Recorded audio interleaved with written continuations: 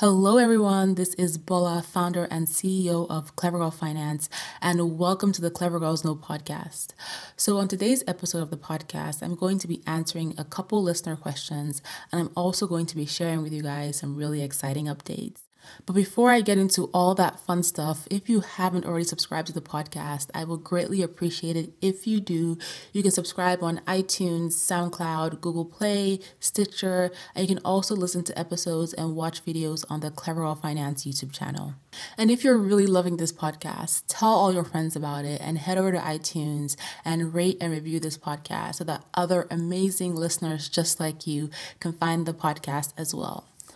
Also, if it's been a while since you stopped by Clever Girl Finance, you should head over there and check out the blog. We have a ton of amazing brand new content, and we're also launching new courses every single month on our course platform. And one of the cool things that we're going to be launching in the next couple of weeks is access to one-on-one mentorship over phone or video call, and also access to deep dive financial coaching with our financial experts. And this is a feature that our members have been asking for a while now, and I'm really excited that we're going to be able to deliver this. So if you have been considering joining Clever Girl Finance, our courses are awesome, our community is epic, and things are about to get even more amazing. So let's get into the gist of this episode, and I'm going to start by sharing some of the updates I have. So the first update is about the Clever Girl Finance book. You guys have heard me talk about this book on the podcast for a long time now, at least a year or even more. And the good news, which I announced a few episodes ago, was that I got a publishing deal. But the good news today is that the book is officially available for pre-order. It comes out in June this summer, and I am so excited because the book has been a labor of love. It is the book I wish I had when I was beginning my wealth building journey. And, I'm really excited to share this book. You can check out the cover. You can read more about what's included in the book at clevergirlfinance.com/book, or you can head straight to Amazon to check out the book. It's going to be titled, or it is titled, Clever Girl Finance, Ditch Debt, Save Money, and Build Real Wealth. So that's the title. And in the book, I talk about everything from paying off debt, saving, investing, your career advancement, side hustles, and more. And I am not alone in the book. I actually share the stories of women who have achieved major financial accomplishments. And also you'll be able to see their commentary added throughout the book. So this is going to be one of those really awesome books that you want to gift to everyone you know. The Clever Girl Finance book should be the book you gift to everyone this year. So I'm excited for you to check out the book. Head over to Amazon and pre-order it, and stop by clevergirlfinance.com/book if you want to learn more details or just, come support. The other really exciting thing that has happened for me and for Clever Girl Finance in 2019 is that I got to participate in the Citi Open Innovation Challenge. And this is a challenge that is hosted by Citigroup as a way to support the fintech community, and recognize fintech companies. And this was just such an honor for me to be able to participate. And one of the really awesome highlights of participating in this challenge was being able to ring the opening bell at the New York Stock Exchange. So that is something that has been a dream for me. Like, it's been one of those things that have been on my vision board, and I had no idea how or when or through what manner I was going to be able to do that. But then through the Citi Innovation Challenge, it became a reality. And what that taught me is that, you can manifest your dreams if you stay focused. You don't have to know all the answers, and you don't have to know exactly how you're going to do it, but it can happen if you believe strongly enough. And for me, it may seem really trivial, I rang the opening bell, whatever. But for me, that was just one thing that I always dreamt of doing, especially since I started Clever Girl Finance. I would watch it on TV or in movies, and I would say, wouldn't it be cool if I could participate in that ceremony? And I got to do it. So I wanted to share that. So now let's get into listener questions. And I have two questions I'm going to be answering on this episode today. The first question comes from Deborah, and she is a listener all the way in the Middle East. Thank you so much for listening. And she wants to know how to deal with the loneliness of getting your finances in order, especially when your friends are not understanding. Great question. And this is a common scenario. This is a scenario that I have faced, saving money, staying in focus. And this is a scenario that lots of women face, especially when you get to that pivotal point of turning your finances around because you are doing things differently. You're going out of the norm. You're stepping out of the norm. You're stepping out of your comfort zone to make changes. And the people around you are typically used to that norm, right? And so it might be challenging for them to see you changing because you're not able to do certain things that they're used to doing, the way you're talking, the way you're thinking, things you're doing, all of those things are changing. And so for them, it's also an adjustment. And there are two types of people. They're the people that are going to support you and be excited for you and want to go on the journey. Or even if they're not that excited, they will get it and still support you and, be okay with the changes that you're making.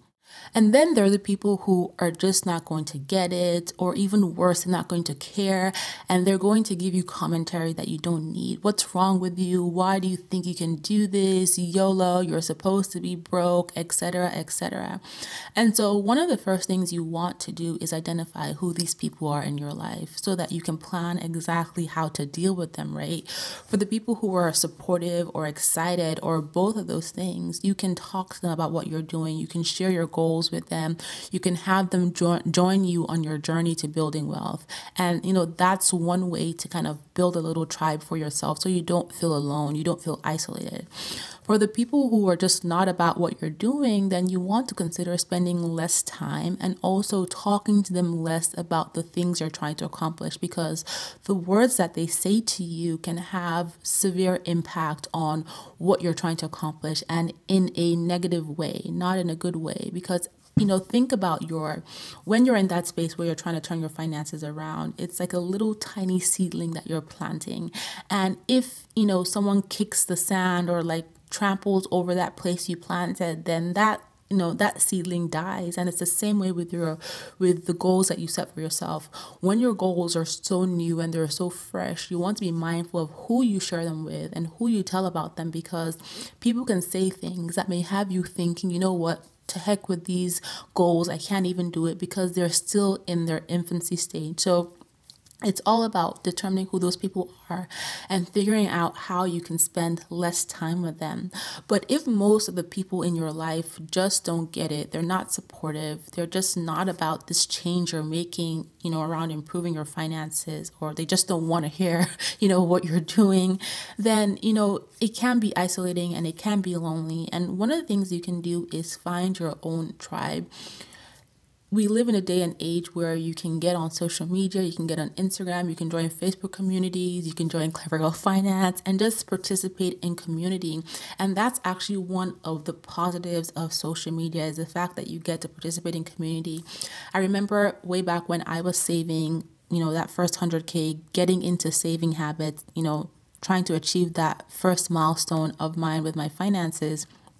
I was online looking for blogs to read. I was joining financial forums at the time, leaving comments and getting to know the people in those forums. And then I started my own little personal lifestyle blog where I talked about money, and I started engaging with the women who were commenting in my own comments. So find places where you can find your tribe, and you also want to make sure that you're getting positive reinforcement. And if you don't have them around you, again, you can listen to podcasts, you can watch videos on YouTube, you can read financial books, but you want to make sure that you are only sharing your goals with the people who are going to support you and people who are going to be able to have a reasonable conversation on how to make progress and how to advance yourself with.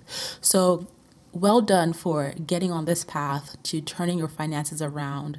And you can totally do this. I know that sometimes it can be hard, sometimes it can be difficult and discouraging, but stay focused on your why. Remember why you started this. Remember what it is that you want to achieve, and you'll be just fine. So the next question was sent in anonymously, and she says that she's really struggling because all she's doing is focused on paying off debt, and she feels like she can't do anything else and is starting to feel discouraged on this journey to debt freedom. Hey, Anonymous, thank you for sending in that question. And great question again. This is another really common situation, common feeling that a lot of people go through when they get on that journey to debt freedom. And my advice would be to find a way to build in small, reasonable rewards on your journey so that you can stay motivated, so that you can stay focused, so you don't feel like all you're doing is living your life to pay debt. And the reason why I say find ways to reward yourself is because there's a lot of emotion tied into paying off debt or even saving a lot of money or staying focused on a specific goal like a fitness goal or a weight loss goal or whatever goal, career goal. There's a lot of emotion and mental energy that's tied into being able to accomplish this goal. And you want to motivate and support yourself and give yourself that breathing room as you're going on this journey so that you can actually accomplish your goals, right? You need to take these little breaks and pause to just allow yourself to recover as you're going on the journey, right? It's kind of like when you're working out and they will tell you work out for a couple of days and give yourself a break day, and then work out for a couple of days and give yourself a break day. So building in little rewards on your journey can be the equivalent of your break day. And the way you can look at it is that a reward should not be anything that takes you off of the path of your goal. It should be something that fits in, in alignment, in parallel to you being able to accomplish your goal. So if you have a goal of, say, paying off $1,000 of debt every single month, right? It's okay for you to treat yourself to that $5 coffee, maybe every couple of weeks or even once a week if that's something that brings you joy. It's okay to get that manicure once a month or go to see your hairdresser once a month, as long as you're budgeting for that reward and it's not taking you off of the path of your financial goals. And sometimes when you are, you're focused on these goals and you are making progress and you want to spend money on something that's not tied directly to your goal, let's say paying off debt, you can feel guilty about it. You might feel like, why am I not putting this money towards this goal? And then you start to beat yourself down. And one way to counter that is to build that spending into your budget so that you know that it's already accounted for. And if you don't spend it or you get to the point that week or that month where you feel like, I'm good, I don't need to reward myself this month, then take that money and put it on top of your debt repayment money or on top of the money that you're saving for your goals. So it's all about giving yourself, the opportunity to feel good about the progress that you're making. Yes, you're paying off debt, but paying off debt is getting you closer to accomplishing your financial freedom because you're bringing down those negative numbers with every single payment that you make. So don't feel guilty about rewarding yourself and make sure that when you are rewarding yourself that it is within reason. That's the most important part.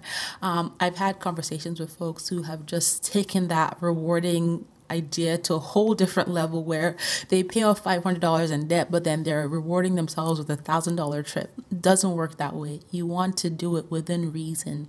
So I hope that's helpful.